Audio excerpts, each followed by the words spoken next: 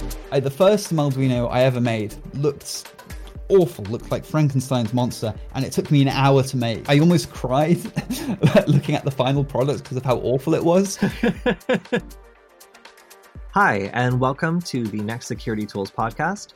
Today, we're going to talk to Jonty, aka Satonic, about his YouTube channel and also the hardware he makes, and a little bit about what it's like to build hardware for the hacker community. Thank you for joining us today. Oh, thanks for having me. I'm delighted to be on. So for any of our listeners who aren't familiar with what you do, can you tell me a little bit about how people might know you? Sure. So my name is Jonty, but I'm much better known as Satonic, the guy on YouTube that creates loosely hacking related content. So I create content on security, on IoT, on hardware hacking, just really anything that piques my interest, but that usually happens to be security related. So we were actually supposed to meet at the Chaos Communication Congress because we are connected through a mutual friend who was on the podcast previously, Stefan.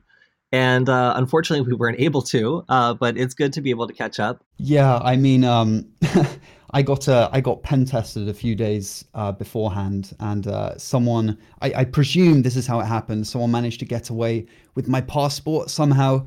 Extremely frustrating, seeing as I only really figured out on the day I was meant to travel.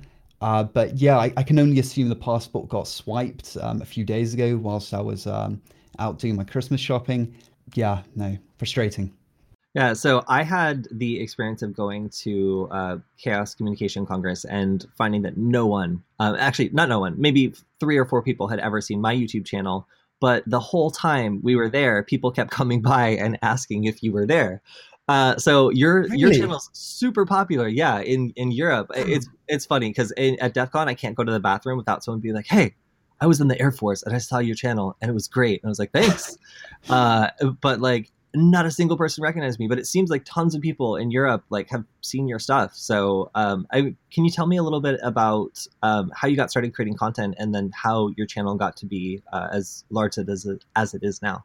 Just first off, that's slightly surprising. I don't know. I figured people would recognize you, but I mean, one of the things I always find when I go to C3 is that I'll be on a bus, not even at the event, but I'll be on the bus, and then someone will recognize me. And it's at first it was a little awkward, but then I kind of got into it and I started enjoying it to a certain degree. That I find the most awkward thing is when people recognize you but they don't say anything. So just walking down the corridor and someone will give you what seems to be like a dirty look, and you just a bit, just a bit kind of put off. But if I'm out anywhere again, you're absolutely fine to come up to me if you recognize me, but yeah, the looks will throw me off. But yeah, so in regards to the YouTube channel, I started off, I think it was late 2016 when I finished school and I was going to go to university, but I put that off a year. And I'm the kind of person that can't really sit idly by doing nothing, so I just kind of started fiddling around with Arduinos, and I figured out how to make a light blink eventually. And it kind of went from there. I discovered the USB rubber ducky, and then I thought it would be cool to kind of do the same thing, but with an Arduino. So I documented that whole process on YouTube, posted a bit on Reddit, and it took off. People started following the project. And then I just started branching off and making other kinds of videos on other security related things. Sometimes I do videos on what's in the news, just something I find interesting, Raspberry Pi stuff. It's all a massive mishmash of things. But the nice thing about security content on YouTube is that not many people really make it. So I don't feel beholden to doing one kind of thing because that's the format I've gotten used to. I just like to kind of wander by and do a bunch of different things, anything that interests me. What kind of content do you find that people respond to most, or what are your most popular types of formats? Sure. So I think the hardest thing as a content creator on YouTube, from my perspective, one of the hardest things is balancing content that I like making and content that garners a lot of views. Being that YouTube is it's not my only source of income, but a lot of the other stuff I do depends on the YouTube thing. So I have to think about the views, and the videos that get them the most attention are the ones that I guess are more simple, are more, I don't want to say skiddy, but are aimed more at people who are very new, only have a passing interest in security and quote unquote hacking and electronics. And they'll be browsing YouTube and they see a title which catches their eye, and then they'll gravitate towards that. Whereas some of the more in-depth videos, like one of the videos I most enjoyed making was one of the very first videos I made, and it got almost no views. But it's a bit of a tangent, but it was an amazing video. There's a scene in, I think it's the first season of Mr. Robot, where Romero, I think it is, gets raided by the FBI and they find his computer. But before they can get into the computer, it self-destructs. I love that scene. It's one of my favorites. I wanted to recreate that in a way, and I figured the best way to do it was, well, to look at the hard drive or the SSD, the place where the data is stored. And I got an SSD, I wrapped it in thermite, and then I gutted out a CD drive and stuck it in that. And of course it uses SATA, so it doesn't arouse any suspicion on just looking at it. But the whole idea is that once it's armed, and you can arm it by pushing the eject button on the CD drive, once it's armed, and it's got an accelerometer in it, so when you move the computer, the thermite would be ignited by a motor, which triggers a jet lighter to ignite the thermite. Simple but effective. Oh yeah. No, it was great fun, and there I was in my backyard in this is London, so it's the gardens are very small, and the neighbours could see what I was doing. So, so I was in my backyard, a cold November day, and it just went up in flames. I was super scared. I had my hose there. I was just spraying it with water, which is super good for fires with thermite. Oh yeah, no, that's not a good idea. That's not. It's all I had. If people don't know, thermite is so hot it can actually burn underwater because it has its own oxygen source. But that's all I had, and it worked to my surprise. And obviously, I did it when my parents weren't home, and they found out eventually. They weren't too happy, but yeah, that turned into a career, surprisingly. So that video, you did a video with this? Oh yeah. No, it's, if you go on my channel and sort by oldest, I've got there's a couple build videos I made documenting how I built it. But then there's the test video, which I made. This was almost 3 years ago, I believe. And a video of basically creating like a super spy way of destroying your hard drive, or just creating a huge fire in your house.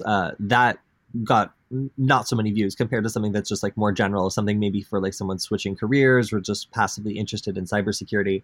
Oh yeah, I mean, I guess the crux of it is, can you explain your concept well enough in a thumbnail and like 10 words? Because that's what people have to go on when they click on a video. They have the thumbnail and then they have the title. And for me to explain, what that video is, it takes a good 30 seconds, which is not great for the algorithm. In fairness, it was one of the very first videos I made, so I wasn't very good at titles and thumbnails back then. But yeah, I mean, even nowadays, the very simple videos that have a larger audience, those will garner the views. And every now and then, I guess I feel like I have to do one of them to get views and pay the bills and stuff like that. So the exploding hard drive didn't take off, but you learned from it, and a while later you came up with a project that did.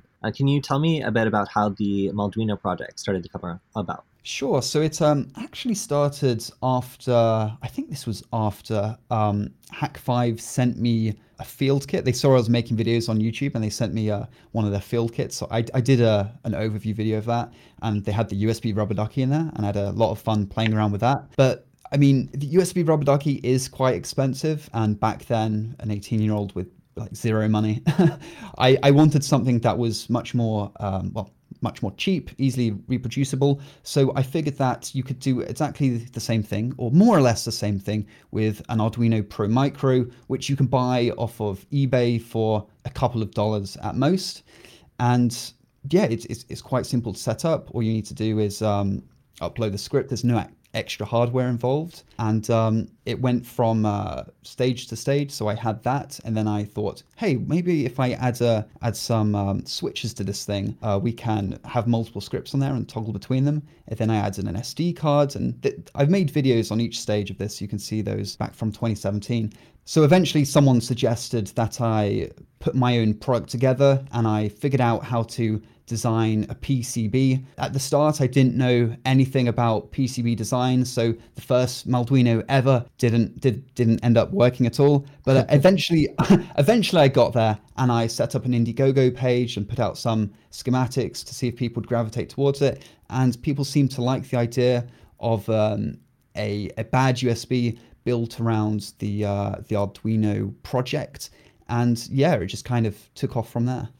So for people who might not be familiar with coding as much, can you explain why Arduino is such an attractive language to build this sort of project in?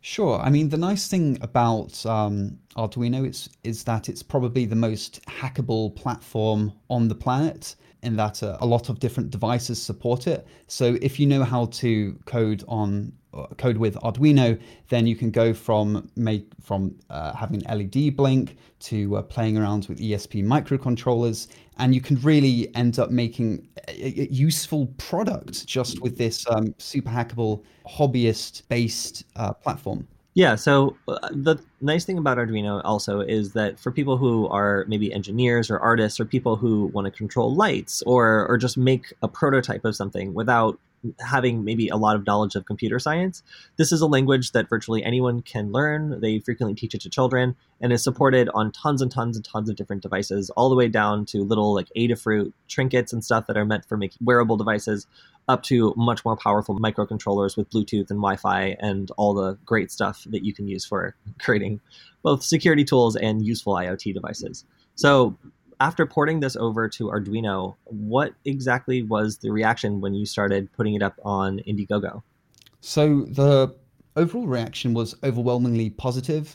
I find, especially in the hacking community, it's not often people get new toys to play with. So as soon as there's a new toy, people really gravitate towards it and want to get their hands on it and have some fun. So yeah, overwhelmingly positive. Today, I can't remember exactly how many, but there's a good few thousand that have been sold, and yeah, people seem to really like it. That's awesome. And the difference between this and the USB Rubber Ducky, which it was kind of based on in concept, is that obviously with Arduino, you can go in and start customizing things from the start because the whole system is kind of open.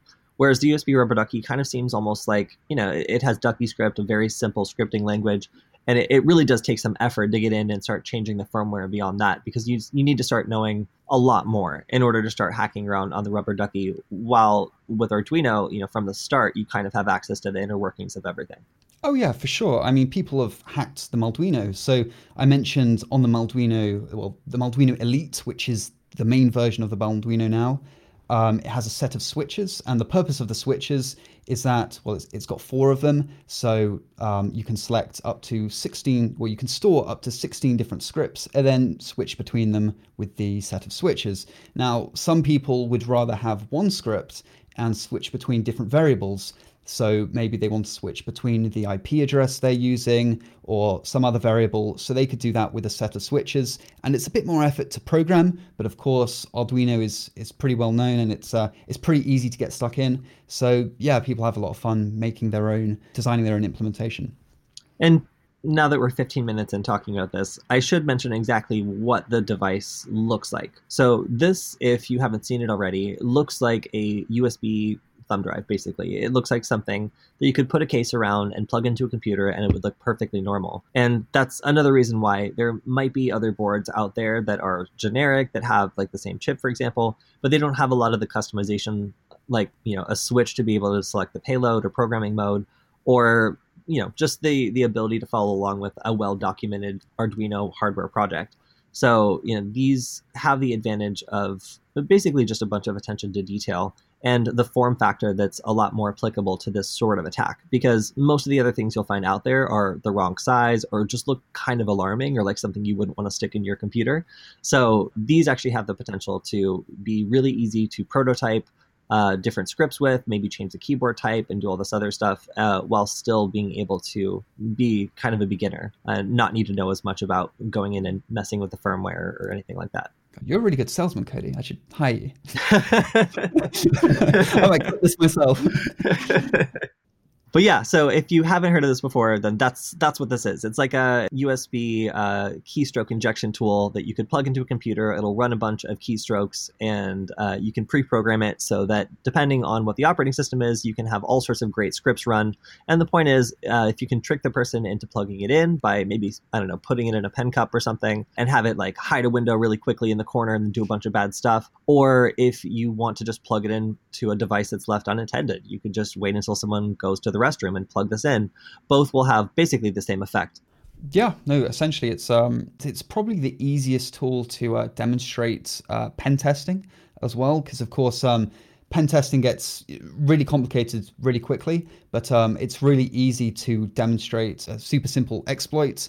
Hey, look, keyboard input is completely trusted by most computers. There are some OSs that have some restrictions, but on a generic Windows computer, you plug a keyboard in, you can start typing. But of course, what the what Microsoft don't seem to realize is that the keyboard input is a great vector for attacks, and it's really simple to demonstrate this by essentially, I like to describe it as having a little elf inside this USB stick, inside this USB keyboard that just really quickly types out whatever the hell you want, and a command prompt is only a few clicks away. So you mentioned this was also inspired by Hack5 sending you a kit. What was Hack5's reaction to this project? Interesting. So they didn't find out for a while, and initially I didn't expect it to blow up as much as it did. It was just meant to be a cool little hardware hacking thing, and but yeah, eventually Darren did find out, and he was a little on edge, I guess, because he saw it as a competitor to the USB rubber ducky, and he wasn't too enthused.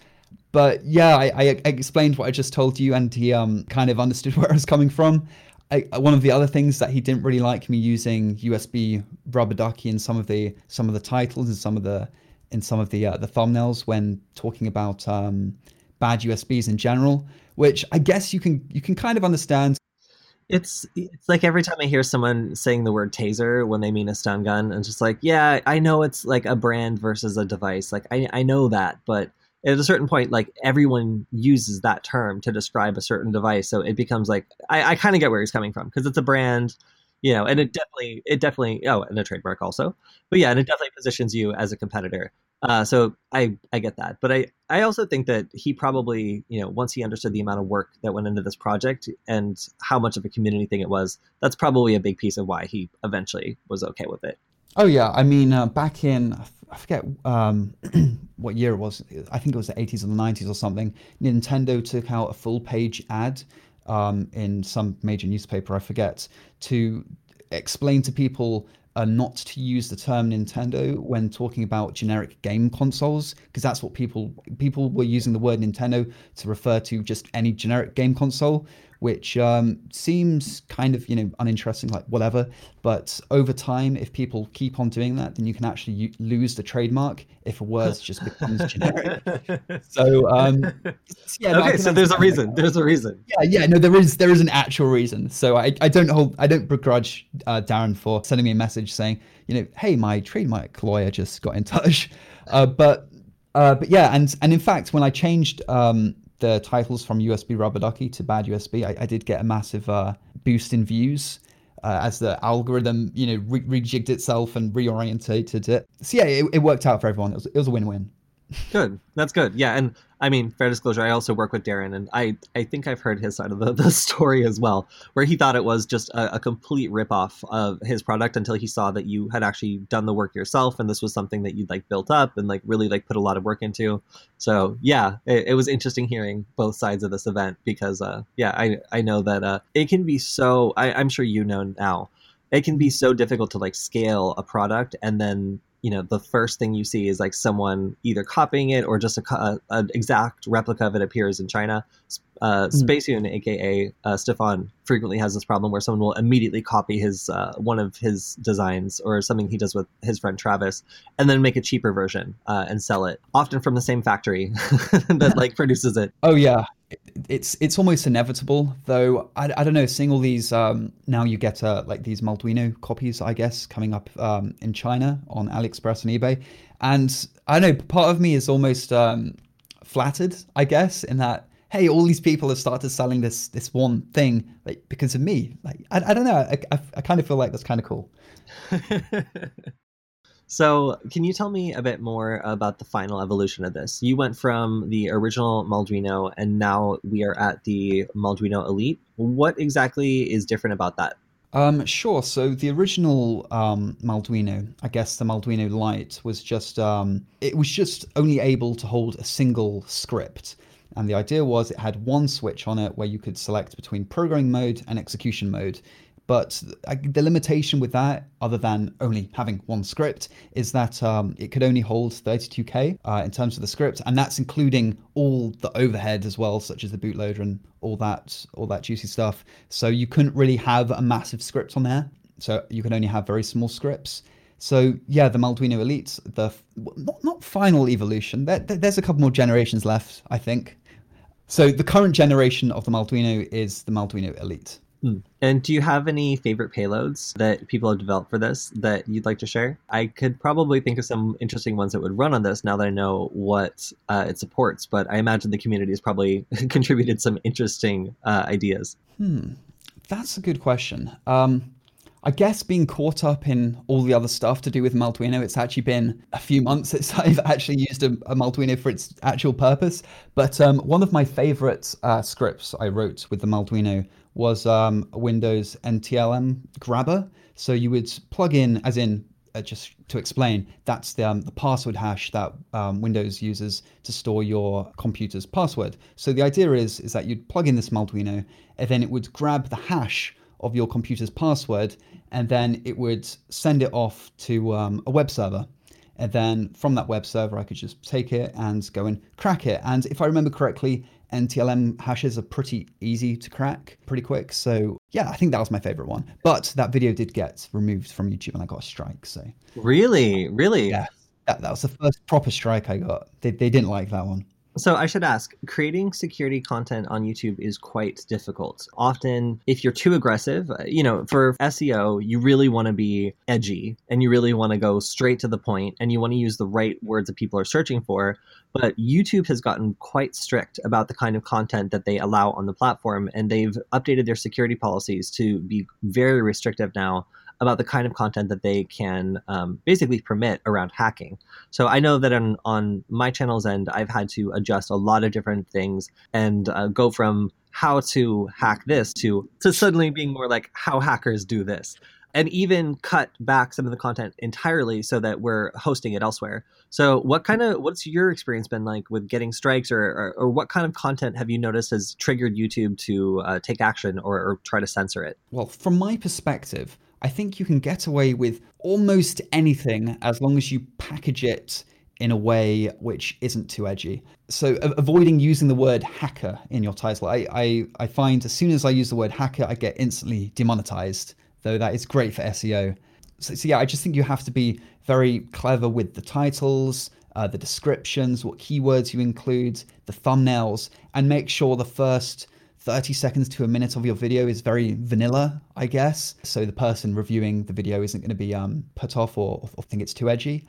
Though I would make it clear is that a lot of YouTube's decisions are done by an AI. So if you try and be clever with the titles and the descriptions, then I find you could be mostly okay. So provided that you market it correctly, you can still cover controversial stuff. It's just a matter of making sure the censors aren't seeing it. I think also, do you think it's that they're inexperienced or they don't know enough about the content to know what's malicious and what's educational? Oh yeah, for sure. So, say for example, you made a video on like a simple buffer overflow exploit. A person reviewing a video isn't going to know anything about buffer overflow exploits, and fair enough. It's not their job to know about buffer overflow exploits. But if the video title is buffer overflow exploit, how it's done or whatever, then you're probably going to get away with it. But if it's something like how I hacked Windows with this one simple trick, you're done for. Like it's all gone. It's done. Do you find that content around social media is also tricky, like hacking Instagram or Instagram passwords, anything like that? I wouldn't know because I haven't edged that much. But I imagine it would be. So, for someone who hasn't worked with USB Rubber Ducky or a tool like this before, exactly what would they need to do to get started? Sure. So, in terms of the Malduino or an Arduino that has Malduino-esque capabilities in form of the Pro Micro, it's super easy. All you need is the device itself. You don't need any extra tools, any extra nothing. You just need to you need your computer set up, of course. So you need to download the Arduino IDE and then plug the device in. And so now you're going to want to find a script, something to upload. So for this, if you go to malduino.com, I do actually have a script converter. So this allows you to put in Ducky script and then press a convert button and it will convert it to an Arduino script, which you can then download and upload it to the device. That also means you get access to tons and tons and tons of community scripts that have already been contributed for the USB Rubber Ducky just by converting them through this. So it means you also don't have to code stuff from scratch. You can easily take advantage of stuff that the existing community has already created, and that's awesome. Oh, for sure. I mean, if you just Google USB Rubber Ducky payloads, there's a whole, slew of payloads that are available online for free for you to go in, edit yourself, and play around with. And again, all you need to do is stick those in the converter, press a button, and it will convert the Rubber Ducky script into Arduino code, which you can then just download and upload to the device. And that's pretty much it. Now the device is all set up, and you're ready to just plug it into a computer and have some fun, essentially. So what is the process like of developing a script? Like, what would you say for a beginner who's writing their own script would be the way of getting a successful script running on a target? Sure. So I think in terms of writing your own script, one of the things to keep in mind is delays. It's something you really forget about in terms of like when you press the Windows key on your computer, it takes a fraction of a second for that to come up. So when you're writing your script, after each line of code, it helps to have maybe a 50 millisecond delay or something like that. So delay 50 would be the code you use for that. In most cases, if a script isn't working, that's the problem, especially when you plug the device in to a computer for the first time. A computer might take a few seconds to recognize the device and to get it ready. So a few seconds delay at the start of a script is great. And Ducky scripts are really easy to make simply because you can run them manually just with a keyboard. So if you can type it, then it can go in a script. So it's really easy to figure out what is possible and what isn't possible. And also for complete beginners, there's plenty of example scripts and things to base off of. So if you want to make your own script, you don't always have to start from scratch. You can take one of the existing ones and start tweaking it. And especially if you're working with a different operating system, something I would also mention is you have to match this to whatever the operating system of the target is, not whatever operating system you just happen to be running. If you make a script that works perfectly on your own computer and then you're just shocked that it works differently on someone else's computer, it's probably because you're using a different version of Windows, or they're on a Mac and you're on a PC. So writing a script that works on the target's operating system is also a big, important thing. But this also doesn't need to be used for purely malicious purposes. This is also a tool that you can use to automate really tedious, annoying tasks, like setting up a Raspberry Pi or doing other things that you have to do over and over again. Oh, true. I mean, you've taken my point there. I had that written down here. I actually, I do have people buy Malduinos from me who then tell me, yeah, no, this is great. I'm a sysadmin. I use this for setting up Chromebooks, and I just go around to each Chromebook. I stick it in, it does its thing, and there you go. It's perfect for those kinds of people. And I didn't even think of that until a few months into I started selling them. But yeah, no, it's insanely useful. And even for people who I had one guy who uses them for just keeping computers awake. So every minute or so, it will just press the control key. And when he wants to keep a client's computer awake and have it not go to sleep and have it, them have to enter their password again, he'll just plug it in and it'll just keep the computer awake. So it has a whole range of uses. That's super cool. That's super cool. So also, this is a hardware project, and you mentioned that you designed the PCB on this originally. What was it like actually creating like a physical product for someone who hasn't gone through that process? Ooh, it's a big learning curve. I didn't know anything about hardware or creating my own product to begin with. So creating a PCB, the first PCB I created, I didn't even know that you could create a PCB with multiple layers. And for people who don't know too much about PCBs, essentially circuit boards, but it's possible to have different layers. So if you want to have two different traces, two different wires cross each other, you can have multiple layers, which will allow you to do that, like a 3D circuit board. However, I didn't know that, so I tried to put everything on a single layer. So eventually I figured out multi-layer PCBs was a thing. And after a lot of back and forth, getting prototypes made and soldering them together, and I had to learn how to solder at this point because I didn't know anything about large scale manufacturing of products. So initially I thought I could buy one of these I don't know exactly what you call them. It's like an open top barbecue oven kind of a thing. It's like hot plates, just a massive hot plate. That's what it was. And I figured I could reflow PCBs on that. That didn't work. It actually went horribly. I remember because the Indiegogo campaign, the initial campaign for the Malduino, went so well that I had to make way more Malduinos than I had thought. So the first Malduino I ever made looked awful, looked like Frankenstein's monster, and it took me an hour to make. I almost cried looking at the final product because of how awful it was.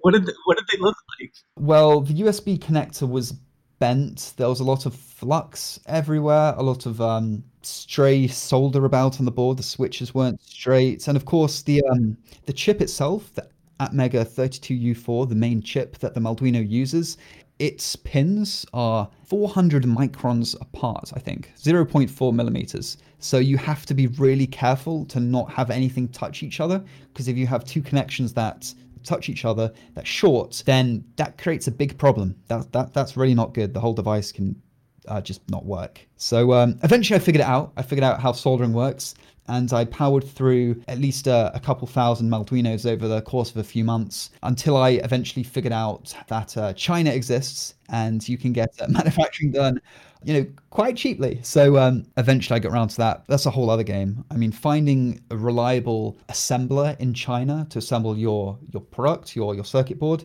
was a massive pain. If you want to find a supplier that does it cheaply, it's a massive pain. If you've got a ton of money, then, whatever. When I was trying to get it outsourced, I found 5 different companies in China that could make the Malduino, and I got them all to make a run of 50. So I received all the Malduinos, and of 3 or 5 of the suppliers had a failure. The Malduinos had a failure rate of over 30%. Whoa. Yeah, and it was crazy. 30% of the Malduinos just didn't work, or they looked so bad, I just knew they wouldn't work without even giving them a go. Wow, so this got into like a global sourcing problem where like what started out as a hobby is now like you have to do the same job that people who like fabricate like PCBs for like at scale have to do. Just to avoid a huge failure rate and basically losing, a substantial amount of your money. Oh yeah, and I like it because it's a lot of fun. I mean, software projects are cool. But you can put anybody could put a website out in a matter of minutes. But if you want to get a product made and have it go through the design, the testing process, and have something somewhat decent at the end of it, there's a lot of different processes in there. It's a lot more involved, and it's a lot more hands-on, which I kind of like. But yeah, in the end, I whittled it down to 2 suppliers, and I got a round of 100 made from each of them, and I just picked the cheaper one of the 2 essentially. So finding that supplier I now cherish because I know they can make things without screwing it up. How did you initially start this process? Like if I had a PCB idea I wanted to get made, how would I pick these companies or find these companies to start trying them out? Sure. So I just went on Alibaba, which is basically Chinese eBay, but wholesale. So if you want to buy if you want to buy 1,000 pens, you'll go to Alibaba. If you want to buy 1,000 frozen yogurts, you go to Alibaba. They sell anything on Alibaba in bulk. So I just went on there and found 5 suppliers that had a decent reputation and contacted them. Like via email? Well, it's via their own messaging service on Alibaba. Oh yeah.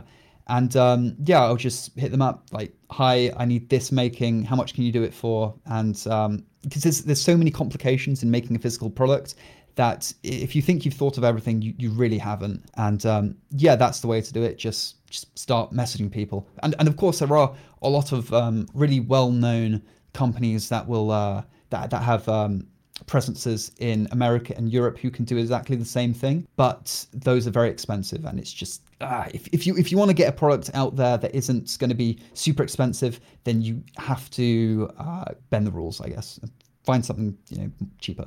So after you had a company together, then you found one that presumably didn't have an awful failure rate. What happened then? So after I found that company, I was kind of set, I guess, because they were able to produce exactly the same thing I could, but just without me having to lift a finger. And at this point, I just get them in, I program them, clean them up a bit, because a lot of these Chinese manufacturing houses aren't too great on cleaning flux off boards. So sometimes I have to sit there with a toothbrush, cleaning the board with a bit of isopropyl alcohol. Not the toothbrush I actually use, by the way, but eventually I get them looking good enough that I can just packet them up. And then I now have a third party shipper in the UK, which I ship product off to in bulk, and they'll send it off from there, which is a lot better than me having to spend an hour every morning packing boxes. That got old really quick, having to go to the post office once or twice a day with a bunch of boxes in my bag, having carrier bags hanging off my bicycle handles. It sounds like you really have to be passionate about a project in order to bring it all the way to existence. Like a lot of people, have ideas and they might want to make a prototype, but actually making it available for the community to purchase it sounds like a ton of work, not just, programming and creating the thing, but also doing a bunch of unrelated business and logistics stuff just to make sure that you're able to supply it reasonably at a rate that's not going to be embarrassing when people plug it in and it just doesn't work. Oh, for sure. I mean, I think in the hacking community in particular, I guess you could say a bit of a lack of business nous, in that there's so many really interesting projects out there that people never really see because people just don't hear about it, or people don't put it out there well enough. So yeah, it's something you just have to really take a bit of a leap of faith on, and in order to get out there. And the return for you has been a lot of recognition from the community and hopefully some good sales to help support your projects. And you mentioned also this is a way where you kind of framed this as people who like your content or who want more good content can pick this up as a way of supporting you, because it's also super easy to follow along with your guides with the right hardware. Oh yeah, for sure. I mean, initially I had a Patreon, but since the content I make is so, I want to say, all over the place, I'm not that consistent. People are going to support me. I'd much rather them get something in return, something they can use and enjoy, as opposed to behind the scenes picture, which it might work for some people, but for me, I'd much rather them get something in return. Yeah, and I would never want someone to see behind my studio. At least your studio is interesting. I don't really have anything on my wall. So once you got this out to the community, you mentioned that a lot of people started using it in interesting ways. What could someone do with this, or what for someone who's new to this sort of attack tool might be an interesting use case or way they could get started trying this out on something that would have a big effect? Something that would have a big effect. So I think when people are starting out, you really have to make things as simple as possible. So if someone doesn't really know what Molduino is, or I want to demonstrate it to someone who's not really all that techie, one of the easiest things to demonstrate is a Rickroll prank, I guess, because it's super easy and it sticks in people's minds. And all you have to do for that script is to open a run prompt and then just type chrome.exe space and then the URL to YouTube or wherever it is. So it might seem a bit underwhelming, but if someone's completely new, I think that's something that really kind of grabs their attention in an easy way. And can I suggest a really nasty one that I've worked with myself? I'll go for it. So one of my favorite scripts is very simple. I really like Wi-Fi related stuff. So all it does is it injects a new Wi-Fi network. So it basically saves a malicious Wi-Fi network as trusted. So I can deauth the computer and then it will automatically connect to my malicious network. Then it creates a cron tab where every 60 seconds, it either creates a netcat backdoor or will call Grabify.link with the available Wi-Fi networks that are nearby. So I can get the geolocation even through a VPN by paying attention to what networks the computer is near and then just geolocating those networks persistently. And then with the netcat backdoor, depending on the way the computer is configured, I can either execute commands directly in bash or some such nonsense like that. So with a couple seconds of access, I can get backdoor access to the computer. And then if that doesn't work, I can get the computer to tell me where it is, even if the person's using a VPN, by calling Grabify.link and passing the nearby Wi-Fi networks as the referrer link. So that's my favorite script I that think I've my script pales in comparison. I made it, and then I'm like, I don't like this script because I don't want it in my computer. The meaner, the more interesting it is. I think so. And, the point is, of course, anything that you can do sitting behind the computer in a couple of minutes, you can compress into, a 10-second script. Oh yeah, no, I'm more surprised that this attack vector hasn't been cleaned up already. That there are some ways of mitigating it. There are some programs you can download and install that will just simply detect when you're typing too fast and block the typing input, which is probably the easiest way of fixing the problem. There are other things you can do. You can set up rules such that it would only trust a keyboard with a certain signature, but there isn't a really standardized solution to the problem. And I don't see one on the horizon.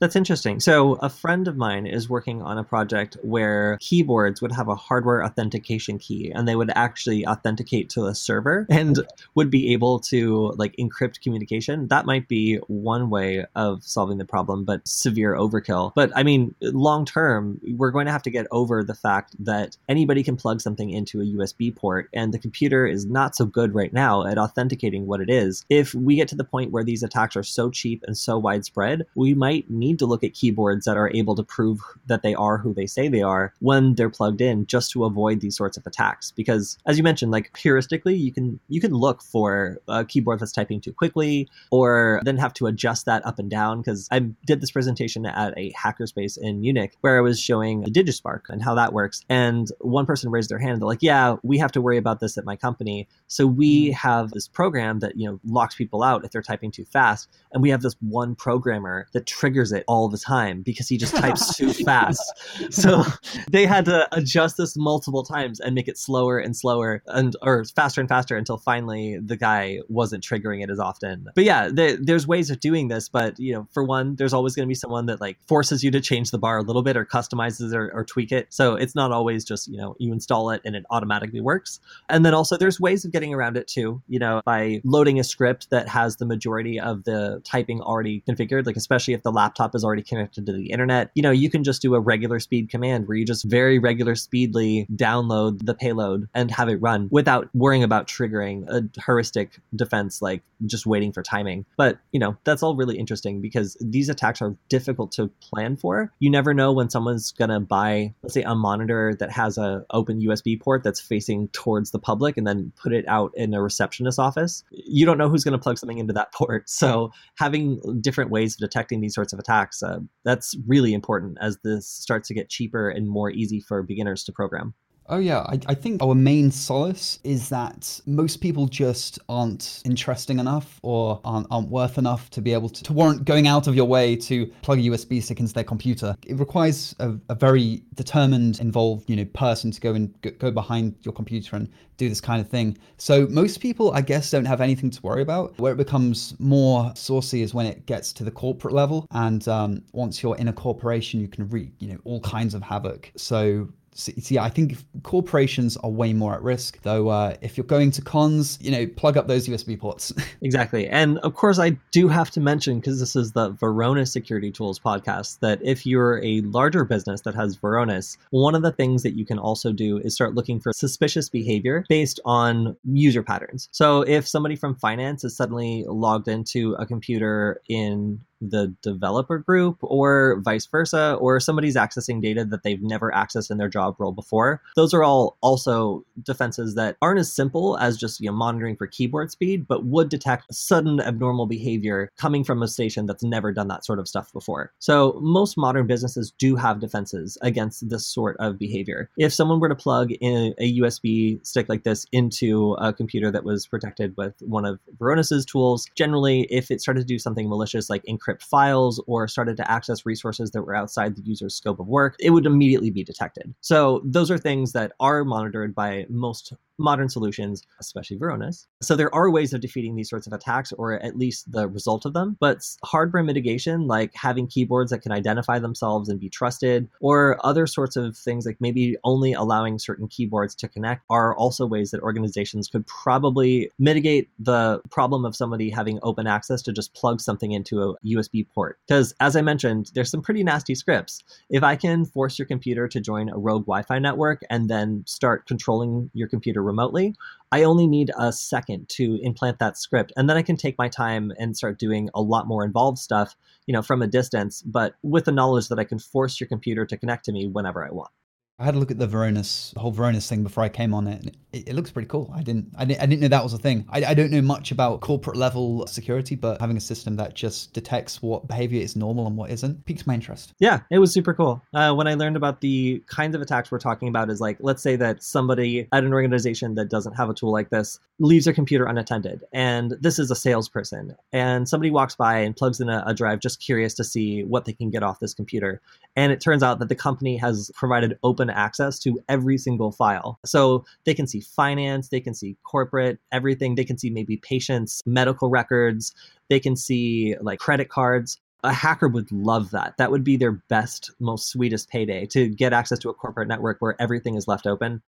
Varonis's core product basically classifies all the data and is like, all right, does some guy who's in sales need to see patients' like medical data? Absolutely not. So first, all the data would be restricted to the people who need to have access to it. So there wouldn't be as big of an impact, even if the computer was infected. And then if the data had already been reclassified, so only people who needed access to it had access to it, even that person's access to the data would be monitored. So if they started doing something like copying a bunch of files and sending them off site, or encrypting a bunch of files, that would be detected immediately, as well as people accessing resources way outside their scope, like, logging into a coworker's computer or doing something that they've never done before. If you're a big organization, there's actually a ton of tools that go above and beyond, simple monitoring for the types of little slip ups, like letting someone plug in a USB drive. You could still theoretically full on attack someone's corporate computer and get into the network. And the second you start touching stuff that you're not supposed to, or that user hasn't touched before, which could be pretty boring, somebody who's not an experienced attacker who doesn't know how to work with those resources and pivot and be all sneaky and low, they wouldn't have much of a chance of doing a lot of damage before they were detected. So of course, a lot of businesses don't do this. So there's also tons of places where if you got access to one computer, you have access to the whole network, and suddenly you can traverse through tons and tons of files and get access to,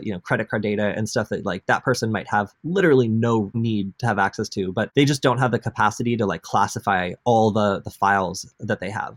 Oh yeah, it reminds me of my old school actually, where they had the shared drive, but the shared drive was the same drive for the students as it was for the teachers. And of course, they made certain folders read-only so the students couldn't mess them up. But for some reason, they didn't realize that students may be interested in the answers to certain exams.